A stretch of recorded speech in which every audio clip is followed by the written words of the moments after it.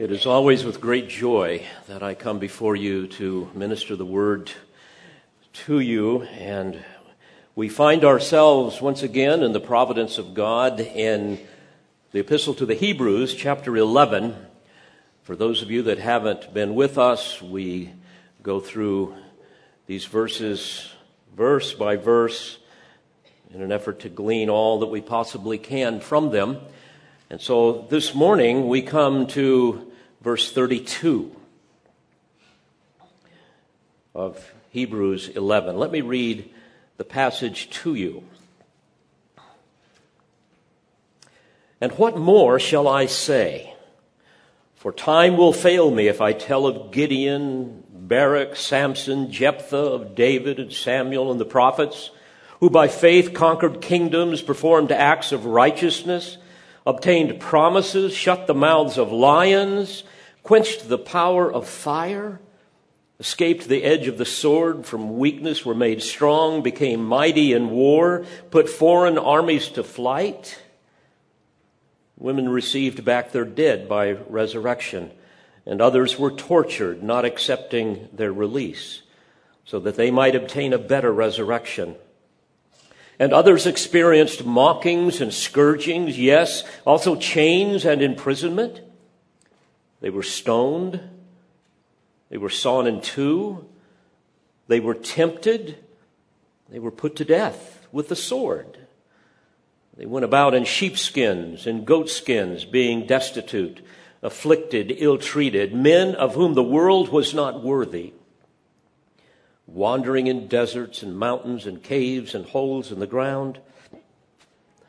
And all these, having gained approval through their faith, did not receive what was promised, because God had provided something better for us, so that apart from us, they would not be made perfect.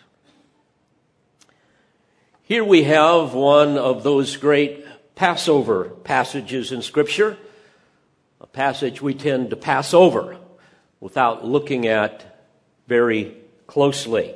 You've probably never heard a sermon preached on this particular text. After all, it doesn't contain some profound doctrinal statement. It is not filled with pithy declarations pertaining to Christ and to the gospel, to the resurrection, to the kingdom, to heaven, or things like that. It doesn't rise to the level of soaring rhetoric that you would see in the Psalter. Instead, it's just simply a straightforward, almost a staccato-like mentioning of Bible characters, some of them obscure, and circumstances of various historical events, some that are good and some that are bad. But upon closer inspection, as we look at this text, we see that every character and every event illustrates faith, illustrates what God can do with ordinary, even flawed people for His glory. And this is what makes this section of God's holy and inspired, inerrant, infallible, authoritative, and all-sufficient word all the more exciting, and I might add, practical. And certainly this contradicts the heresies that you hear so often from the word faith, prosperity preachers that would have us believe that if you just have enough faith and say the right things, God is going to make you healthy and wealthy and successful and so forth. Let me give you the context. Remember, the recipients of this letter were Hebrew people that had come to saving faith in Christ, and some who were considering it but were kind of straddling the fence. And those that had come to faith in Christ were being persecuted severely by their family and friends. And so they needed encouragement. They needed to understand more fully what faith in Christ really looks like and the blessings that can be a part of that. And to that end, each of us need to hear what this text has to say. And in a nutshell, this whole letter speaks of the superiority and the supremacy of Christ. It's an extended argument pertaining to the deity of Christ. It affirms him as the Messiah of Israel. We see how he is depicted as being superior over the angels, over Moses, over the priests. Indeed, he is our faithful high priest, the priest of a better covenant, the perfect and final sacrifice for sin. But as the writer moves along in his epistle, he knows, under the inspiration of the Spirit, that the people need to do more than just understand who Christ is. They need to understand what faith looks like. They need to understand what it is to live by faith. And he has said at the beginning of the chapter that faith is the assurance of things hoped for, the conviction of things not seen. So he is encouraging them to take God at his word. You will recall that the Apostle Paul said that the just shall live by faith. Not that the just shall have faith. Obviously you have to have it. You've got to do more than just possess it. You've got to live it. And that's what the just will do. And James tells us that faith without works is what? It's dead. It's phony. It's counterfeit. It's fake. It cannot save. So here the writer continues to give examples of what this looks like in the past. People that had great faith, and therefore what it can look like in their life and in our life. And he wants us to see what God can do in and through a person that fully trusts him, that is willing to get outside their comfort zone and do what God has asked them to do, even if it may not make sense to them. To take him at his word, even if there's no guarantee that the outcome may be what we wish. And here we see more examples, therefore, of what I would call praiseworthy faith. And I've entitled my discourse to you, Praiseworthy Faith, for that reason. And therefore, I'd like to examine this under two very simple headings.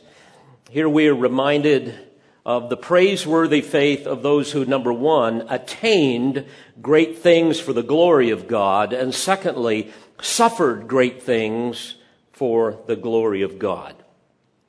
And I might add that every believer is going to experience both ends of the spectrum. And sometimes we experience both ends at the same time. We experience great joy and great blessing even in the midst of great suffering and great heartache. But we must remember that even when we experience victory this side of heaven, even the victory is short-lived. And so too is the suffering. But in both cases, God is intimate.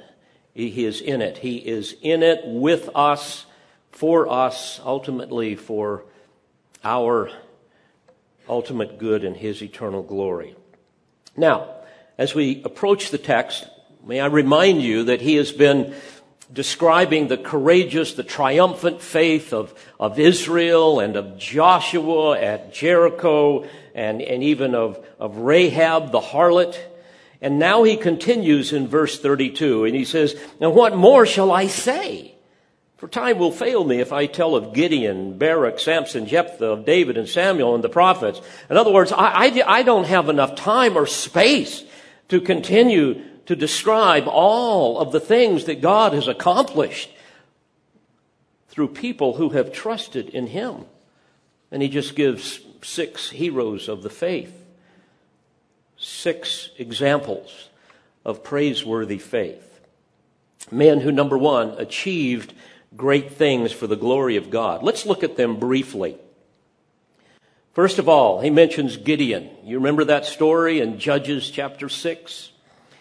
Gideon was beating out his wheat in a wine press in order to hide it from the barbaric Midianites, the feared enemies of Israel. And because he was doing this in a wine press, tells us that, number one, he had very little wheat. And number two, He was filled with great fear, because normally you would do this on a threshing floor. And then the Lord appears to him, and he says, "The Lord is with you, O mighty man of valor." I believe that is a phrase dripping with sarcasm. Gideon then says to him, "O my Lord, if the Lord is with us, why then has all this happened to us? And where are all his miracles which our fathers told us about, saying, did not the Lord bring us up from Egypt? But now the Lord has abandoned us and given us into the hand of Midian." The Lord looked at him and said, "Go in this your strength and deliver Israel from the hand of Midian. Have I not sent you?" And he said to him, "O Lord, how shall I deliver Israel? Behold, my family is the least in Manasseh, and I am the youngest in my father's house." And so what we see in that story is the Lord is about to use a cowardly man who has basically given up on God. As I like to say, because I've been there, he's got his thumb in his mouth, and he's whining. He's kind of on the couch wondering what in the world is going on. Lord, where are you? Boy, this is just the type of person the Lord loves to overwhelm. And so as the story goes, he asks him to get out some meat and unleavened bread and douse it with broth so it's completely sopped. And then the Lord reaches out with the tip of his staff and the whole thing is incinerated. And so Gideon thinks, wow, this is the Lord. God is with me. And so he says that he's seen the face of God, and he builds an altar. And then that night, it's interesting, the Lord tells him to go steal a couple of his father's bulls and use one of those bulls to tear down his father's altar to Baal. Obviously, his father was an idolater. And then also tear down the wooden idol that he had next to that altar to Asherah. And then use the wood from that altar to sacrifice one of those bulls unto the Lord. Now, as you read the story, Gideon knows that this is not going to have a good ending. And being the coward that he is, the text says he took 10 men of his servants and did what the Lord told him to do. But because he was too afraid of his family and the men of the town to do it by day, he did it by night. So, as you read the story, we see that this absolutely infuriates his family, the Baal worshipers. And so the text says that they get all of the Midianites, they get all of the Amalekites, and it says, and the people of the east to join together to try to find Gideon and the other Israelites that lived in that area to destroy them. So God used Gideon to poke these people in the eye, so to speak. And although God had promised Gideon that he would have the victory over them, Gideon's faith, it was weak. And so you remember the story. He throws out a fleece a fleece of wool on the threshing floor. And he's going to test God. He wants some more confirmation. So he says, God, if all of the ground around this fleece is dry in the morning, but the fleece is sopping wet, then I know that you really meant what you said. And of course, that is what happened. God was compassionate to him. So Gideon goes and gathers an army of 32,000 Israelites. But he says, hey, guys, listen, we're way outnumbered here. So if anybody's afraid, feel free to go home. Well, 22,000 of them went home. So now you're down to 10,000 Israelites. In fact, the army was so vast in Judges 7:12, it says, the Midianites and the Amalekites and all the people of the east lay along the valley like locusts in abundance, and their camels were without number, as the sand that is on the seashore in abundance. So God then tells Gideon, you know what? The 10,000 is still too many. Oh, really? Yeah, too many. And so he says, what I want you to do is when you come to the watering hole, all of those that kneel down to drink, I want you to let them go, and those who just kind of reach over and scoop up the water with their hand, they can stay. Now, many people say that the ones that scooped up with their hand, they were more alert. The text doesn't say anything about that. In fact, as I get older, I realize that those were the guys that probably had the bad knees and the bad back that couldn't lean down to get the water. So the Lord is probably using the more decrepit of the crew to go into battle. So there's 300 of them left. Well, now the odds are just right, just the way the Lord wants it. And according to the Lord's plan, Gideon divided up the men into 3 groups and gave them some fascinating weapons, gave them trumpets, torches, and some empty jars.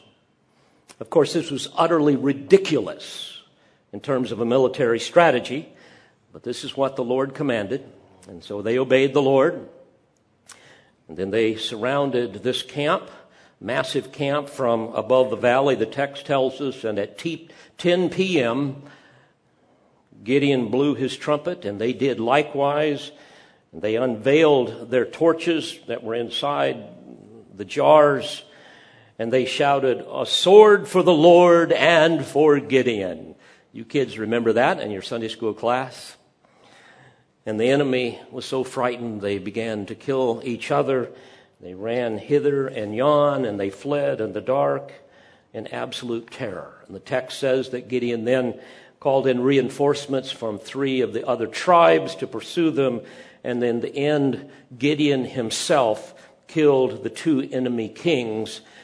And in 8, verse 21, we read that he took the crescent, that is the moon, ornaments that were on the necks of their camels. They were also worn on the necks of the kings. I wanted to add that as a simple footnote. Not only was the crescent symbol, the moon, half moon, the sliver of moon used in ancient Baal worship, it was also used as a symbol of virginity and became the emblem of Artemis, who was the most venerated of the ancient Greek deities, as well as her Roman counterpart, Diana.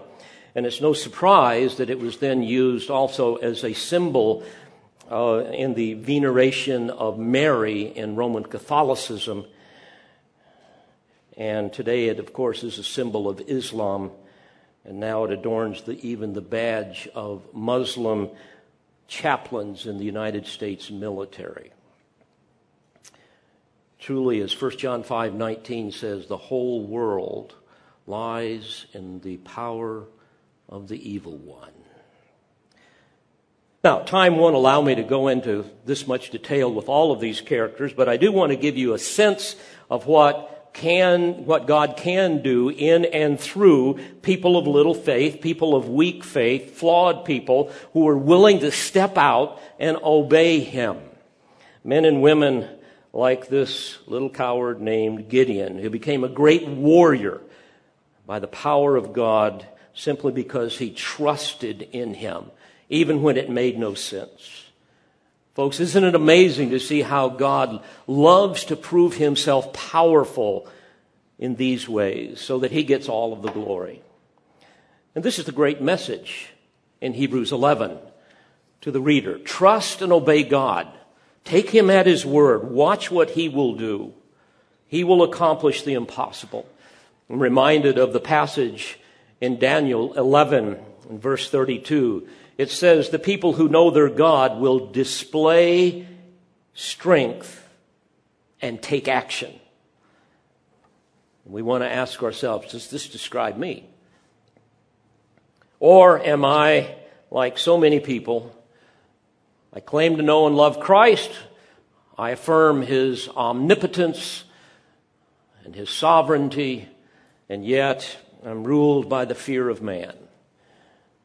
Some friend posts some wicked thing on Facebook, some unbiblical truth, maybe some vile picture, and I remain silent. I wring my hands, pace the floor, whine about how bad things are, but I don't trust God. Dear friends, may I remind you that God loves to do the extraordinary thing in and through those who are just ordinary people, like you, like me, like Gideon. Well, what about the praiseworthy faith of Barak in Judges 4? I would say Barak, but that tends to raise up images that may not be too pleasing to us given our culture. What about Barak? You remember that God spoke to a prophetess in his day, a lady named Deborah, and she, according to the Lord's command, summoned Barak to raise up an army of 10,000 to conquer a Canaanite king whose name was Jabin. And Jabin had a commander whose name was Sisera. And the text says that Sisera had 900 iron chariots and oppressed the people of Israel cruelly for 20 years. So these are basically ISIS of that day, okay? That's how you need to think of this. And Barak said, okay, I'll go, but Deborah, I want you to go with me because you somehow symbolize and represent God. Okay, she says, I'll go, but according to verse 9, the road on which you are going will not lead to your glory, for the Lord will sell Sisera into the hand of a woman. Very interesting prophecy. So they go into the battle, and the text says the Lord routed Sisera and all his chariots and all his army before Barak by the edge of the sword. And as we read the text, Sisera gets off of his chariot and he flees by foot, and he finally comes to a tent, and this woman comes out to meet him. Her name is Jael, and she offers him some shelter. He is absolutely exhausted, so he goes into her tent, and she covers him with a rug, but she has ulterior motives. The text says that while asleep, she took a tent peg and a hammer and drove the peg into his temple until it went down into the ground. We might say she had him pegged from the beginning, right? And she drove her point home. I'm sure she had a history of being victimized by the Midianites. Who knows what the history is, but hell hath no fury like a woman's scorn. By the way, that's not in the Bible, I don't think, but there are some texts that kind of allude to that.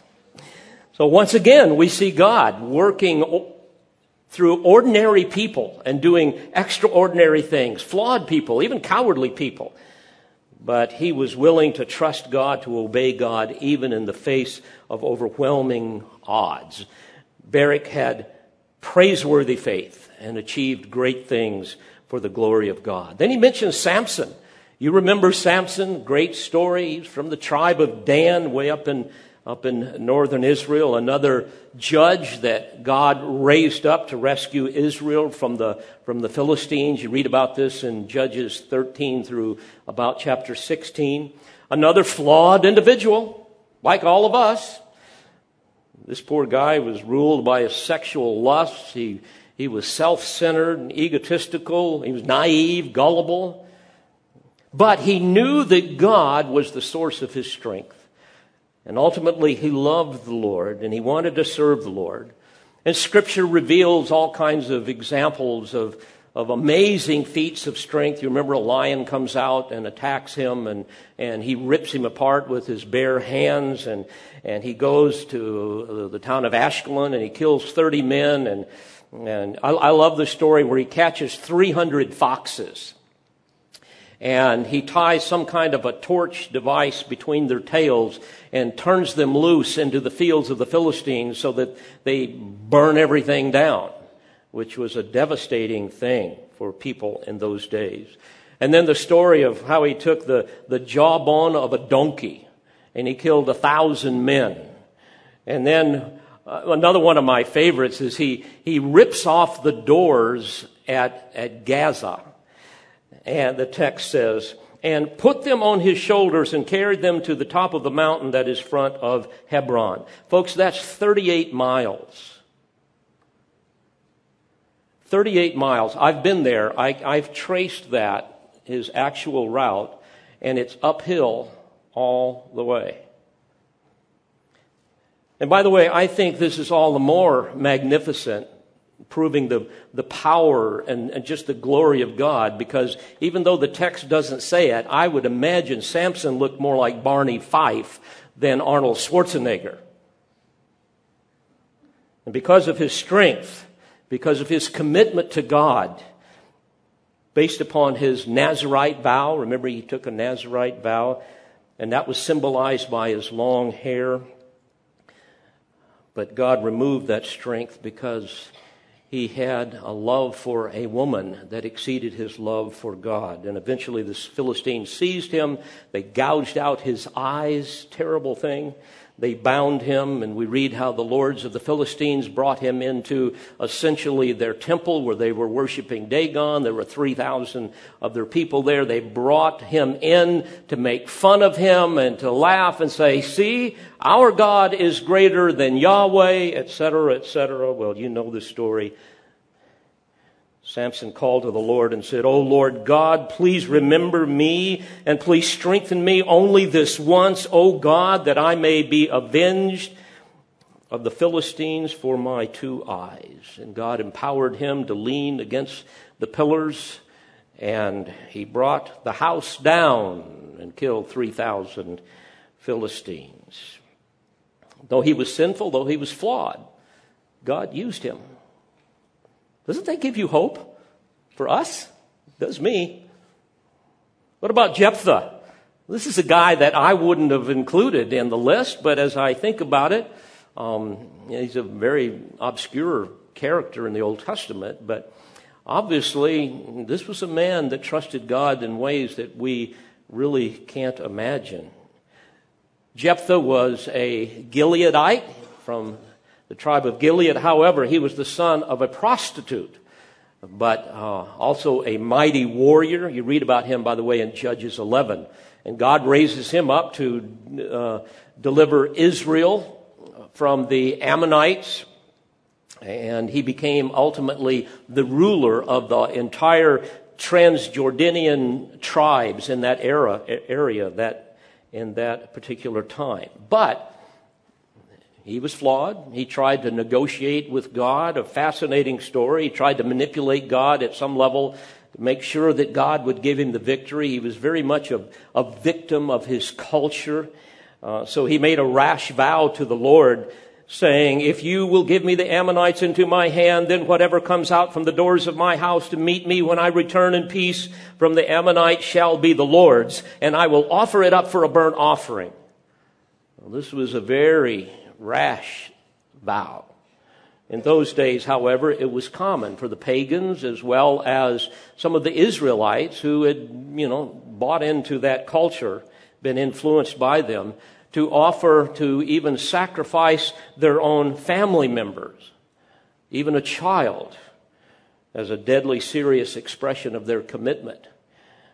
Now, certainly this was not something God commanded, not something that God condoned, but God did grant him the victory. And of course, out of his house, when he came home, the very first thing coming out of his house was his only daughter playing the tambourine, celebrating her father's victory.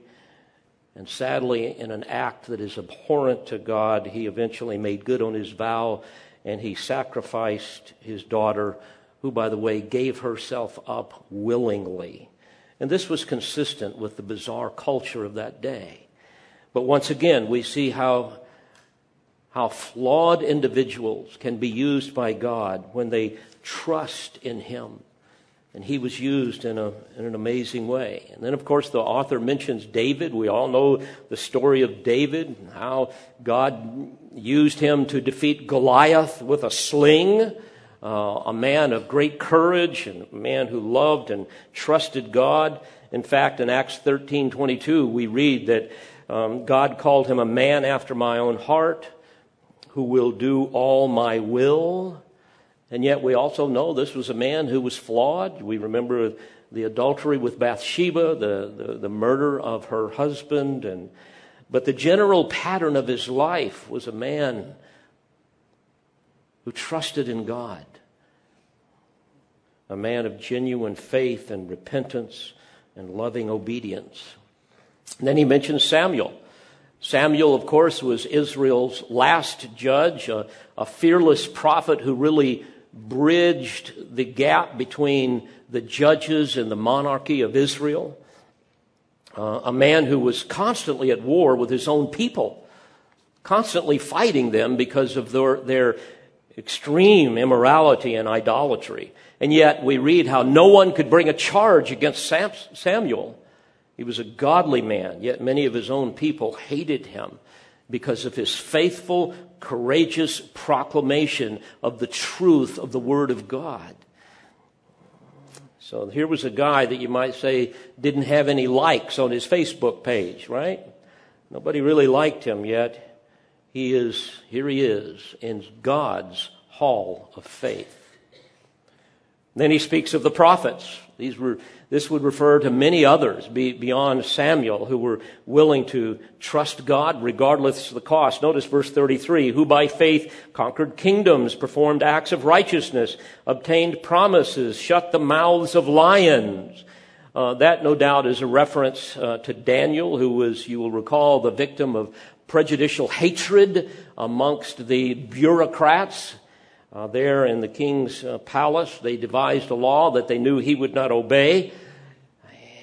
But you will recall how that with unwavering faith, Daniel prayed 3 times a day, facing Jerusalem. God heard his prayer.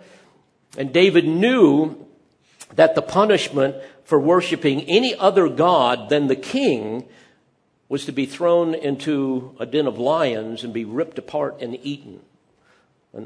A horrific torture. But he was fearless in the face of that torture. Why? Because he trusted God to preserve him either in life or in death, whichever God chooses to do. Amazing story. So he was thrown into that den of lions, and you recall the story how God shut their mouths and delivered his servant Daniel. The writer of Hebrews goes on and describes those who by faith, verse 34, quenched the power of fire. No doubt this is speaking of Shadrach, Meshach, and Abednego, who would not bow down and worship the golden image of the king. You might recall that story. Nebuchadnezzar was absolutely furious that they wouldn't do this. And he was very enraged, and he threatened them, saying in verse 15, if you do not worship, you will immediately be cast into the midst of a furnace of blazing fire, and what God is there who can deliver you out of my hands? Don't you love the way the writer builds it up? You know something's coming here, right? Verse 16, Shadrach, Meshach, and Abednego replied to the king. I love this. O Nebuchadnezzar, we do not need to give you an answer concerning this matter. If it be so, our God, whom we serve, is able to deliver us from the furnace of blazing fire, and he will deliver us out of your hand, O king. But even if he does not, isn't that great?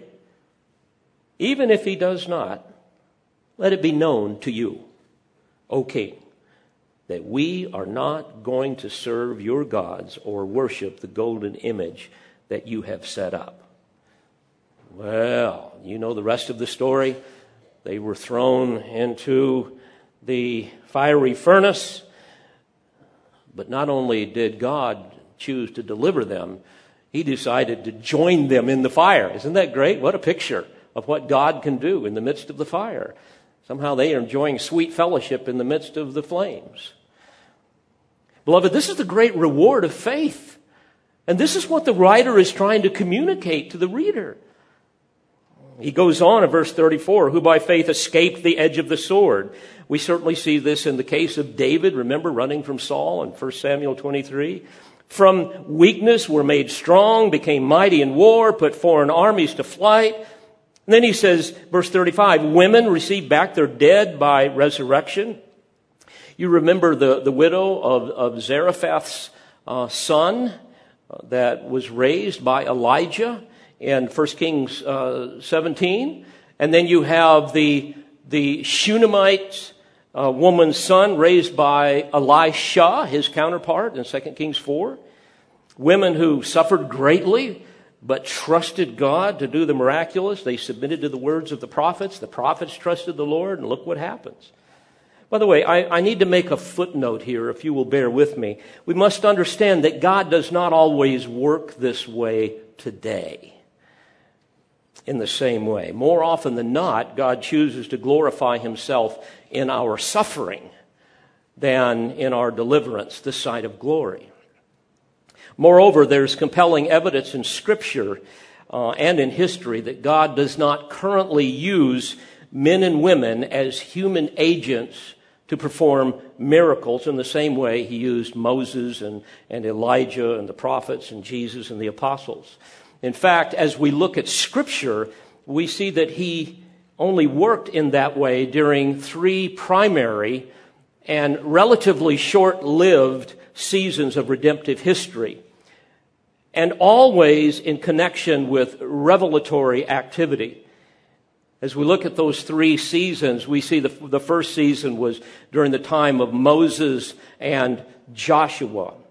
And it was during that time that the Pentateuch and the book of Joshua and other books intermittently were added. So he's using these miracles to authenticate the message and the messenger, this new revelatory activity. And then later on, we see another season during the age of Elijah and Elisha. That was the age of the Old Testament prophets following the reign of Solomon. And there we see the rest of the Old Testament is written. And then we see it once again in the season of Jesus and the apostles. And of course, that's when the New Testament was written. But apart from those three intervals, we only see isolated incidences of miracles recorded. And the purpose of miracles, of course, in Scripture was always to authenticate the message of new revelation and call, or the messengers of new revelation and call attention to the new revelation. And nowhere in Scripture is there any indication that the miracles of the apostolic age were meant to continue, because revelation ceased at the completion of the canon. We read about that in various passages in Jude, certainly in the book of Revelation, Revelation 22, verse 18, verse 19. Nor does the Bible ever exhort believers to seek any miraculous manifestations of the Holy Spirit. We just don't see that, to seek signs and wonders. In fact, there are only 5 commands related to the believer and the Holy Spirit. We are to walk by the Spirit. We are told to do not grieve the Holy Spirit, be filled with the Holy Spirit, do not quench the Holy Spirit, and pray in the Spirit. Now, with that little aside, let's go back to our text in Hebrews 11. Again, all of these are illustrations that depict what God can do in and through those who take him at his word, those who trust him, those who obey him. So first we see here the writer speaking of praiseworthy faith of those who attained great things for the glory of God. Now secondly, we move to those who suffered great things for the glory of God. Notice in verse 35, he says, "And others were tortured, not accepting their release, so that they might obtain a better resurrection." The term tortured in the original language it comes from a root word, tumpanidzo,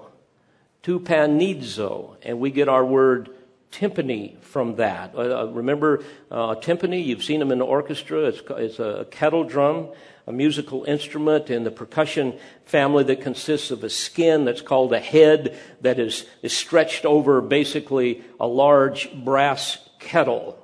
Or maybe, I think it's a copper kettle. I'm pretty sure it's copper. And the reason for this etymology is because it refers to a hideous form of torture that was used in the ancient days, where the victim would be stretched over a drum-like object and then they'd be beaten to death with sticks and clubs. And many scholars believe that this particular text is a reference to a well-known incident that is recorded in Jewish intertestamental writings about a mother and her 7 sons who were martyred because they refused to bow the knee and remained faithful to God. One such scholar, Paul Ellingworth, says this, quote, "All 8 endured barbarous torture because they refused to disobey God's laws. One moving incident in the story occurred when the pagan king asked the mother to encourage the last of the 7 sons to renounce his faith and eat swine's flesh. The mother, who had seen 6 other sons die, said to her son, 'Fear not this tormentor, but being worthy of thy brethren, take thy death, that I may receive thee again in mercy with thy brethren.' The son refused to obey the king's command, and the king treated him with greater rage than all the other sons." Folks, when we read of these things, sometimes it's hard for us to grasp them because we live in a culture where these things are so foreign. But these types of things happen even in our world today. And we have to ask the question, would I be willing to suffer for Christ in this kind of a way, knowing that he could choose to deliver me from it, but knowing that if he doesn't, he will be with me in it and ultimately deliver me from it, even in my death? Are we willing to have that kind of faith? Are you convinced of obtaining, as the writer says, a better resurrection? Does that motivate you in your Christian life? A number of our listeners in other parts of the world face this every single day. I hear from them from time to time. And folks, one day we may face it as well. Verse 36, "And others experience mockings and scourgings, yes, also chains and imprisonment." I think of Jeremiah, the weeping prophet. Micah experienced this. Hanani, remember, he was the one that rebuked King Asa in 2 Chronicles 16. Verse 37, "They were stoned." This, I believe, is an allusion to Zechariah, the son of Jehoiada, who was stoned to death under Joash because of his prophetic condemnation of Joash and the people, and because he is the only prophet in the Old Testament to have been stoned to death. At least that's recorded. He says they were sawn in two. Tradition tells us, and extra-biblical literature tells us, that this is what happened to Isaiah, that they put him in a hollow log and they sawed him in two. They were tempted. This speaks of how torturers would tempt people to renounce their faith in the midst of their tortures. They were put to death with the sword. Remember the prophet Uriah? He was killed by Jehoiakim with the sword in Jeremiah 26. They went about in sheepskins, in goat skins. Now, this might be a reference to the attire of the prophets, because we are told in the Old Testament that they wore clothes like this. In fact, in 2 Kings 18, they're described as hairy men. That might be referring to that, but it also might be a reference to those who were forced into the wilderness to flee for their life. And they have no clothing to wear, so they have to wear animal skins. He says they were destitute. The term means you're constantly lacking food and water. Something we can't fathom, can we? They were destitute, afflicted, ill-treated. Men of whom the world was not worthy. Dear friends, the ungodly, inveterate persecutors of the saints do not deserve to even have them living in their midst.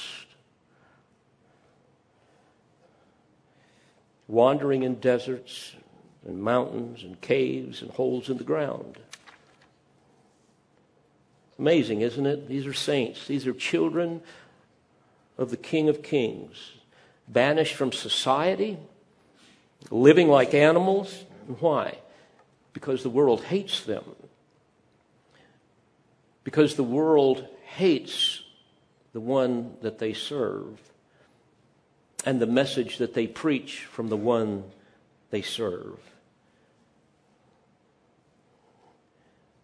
And folks, we see this kind of hatred growing even in our country. And it's growing, frankly, in proportion to the metastasizing corruption of sin that we see in our culture that's eating away at every fiber of our civilization. But these people had faith in the reward to come, right? And that's what we have to keep in mind. They derive strength and consolation from the sure word of God that speaks of our hope in Christ, like that magnificent passage in Isaiah 43, beginning in verse 2, where we read, "When you pass through the waters, I will be with you. And through the rivers, they will not overflow you." He says, "When you walk through the fire, you will not be scorched, nor will the flame burn you.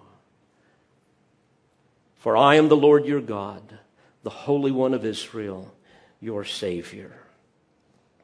Verse 39, "And all these, having gained approval through their faith, did not receive what was promised."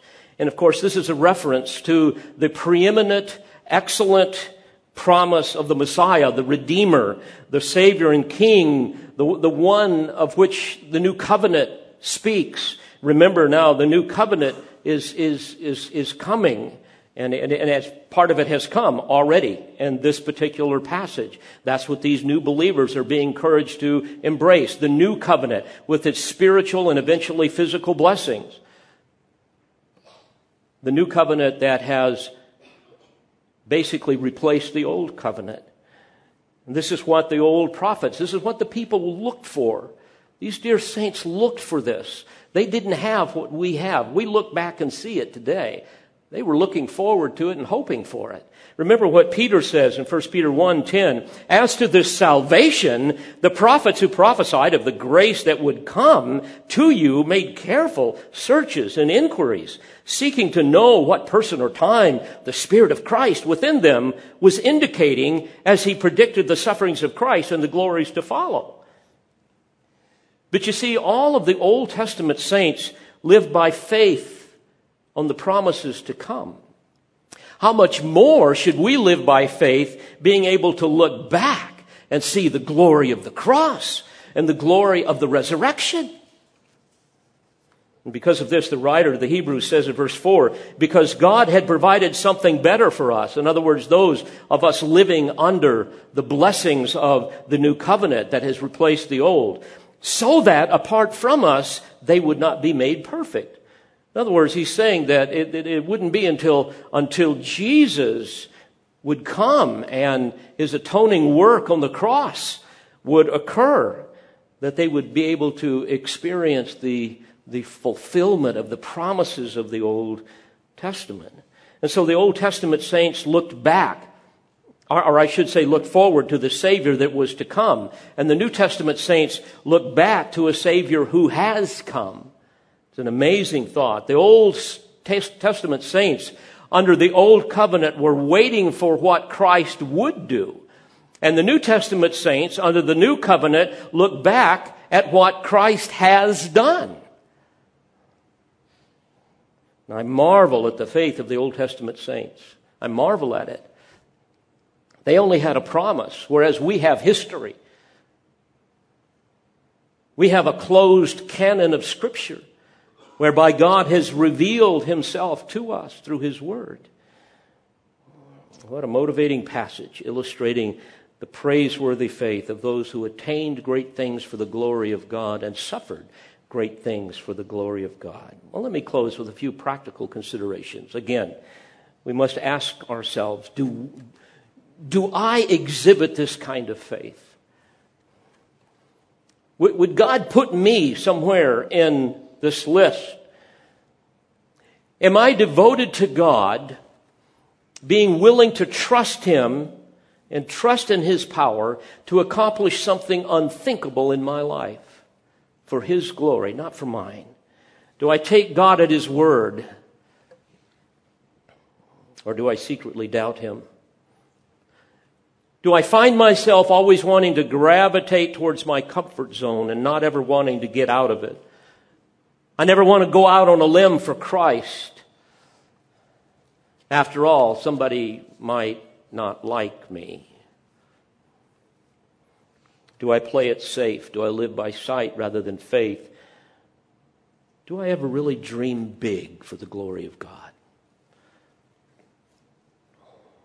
Most people will say, well, you know what, those types of things are just not really me. That's not, the way God has wired me. I don't have those kind of gifts. Frankly, I don't have time. I mean, I got my family. I got my job. I've got all of these things. So I really can't trust God to do something incredible in and through me.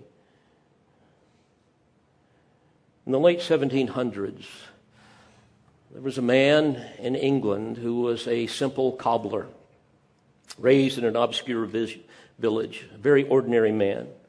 But he was burdened by the Spirit of God to exercise his faith, to do something great for the glory of God, to trust in God to do something incredible in and through him. He had very little education, but as a young convert, he decided to borrow a Greek grammar, and he began to teach himself New Testament Greek. His life was hard. He made very, very little money, had insufficient wages. And he got married, and his wife gave birth to a little girl, and that little girl, his little darling, died when she was 2 years old. But he persevered.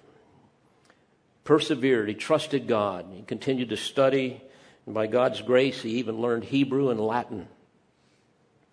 His name was William Carey.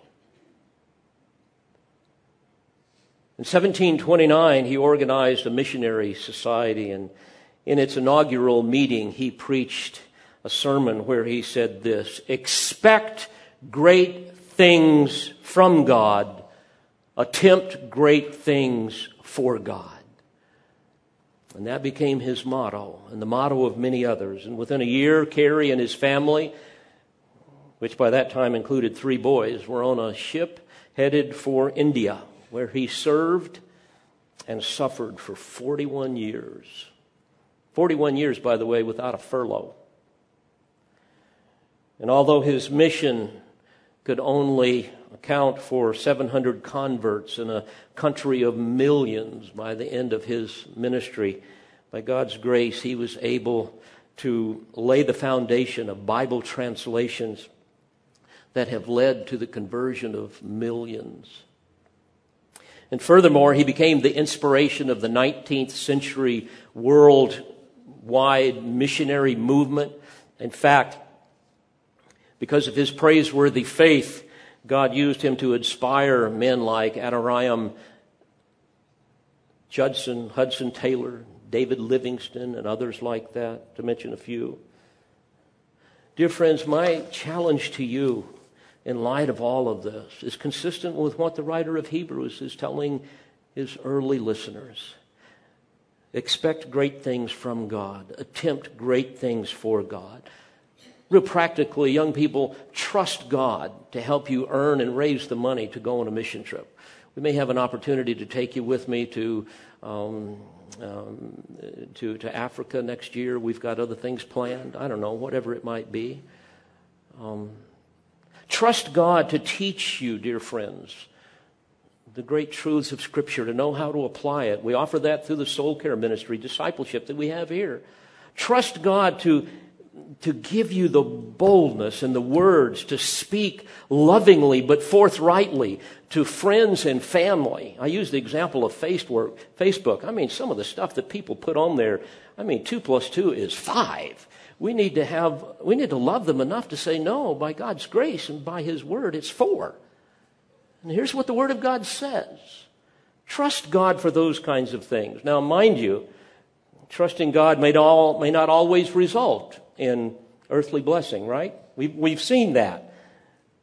He doesn't always heal the cancer, right? He doesn't always rescue His faithful servant from the executioner. And though we may desire a different outcome, God always knows what's best for our good and for His glory. And whether in victory or in defeat, God is always perfectly just. And He will always reward us infinitely more than we will ever suffer. And for this reason, The Apostle Paul said, I consider that the sufferings of this present time are not worthy to be compared with the glory that is to be revealed to us. So folks, ask God to help you develop this kind of praiseworthy faith, because it is the desire of your heart to attain and even suffer great things for His glory. Let's pray together. Father, thank you for these eternal truths that are so poignant. They are so applicable to each of our hearts. Lord, I pray that we will not be those of little faith, but of great faith. Lord, by the power of your Spirit, I pray that you will bring conviction to each one of us today in the various realms of our life. Wherever we need to exercise faith in ways that we haven't before, I pray that today will be a new day where we will trust in you to do the supernatural. So we commit it all to you. We thank you. We praise you in Jesus' name. Amen. We pray you've been edified by this presentation. You've been listening to pastor, Bible teacher, and author Dr. David Harrell. For more information or for other messages from Dr. Harrell, please visit the Olive Tree Christian Resources website at otcr.org.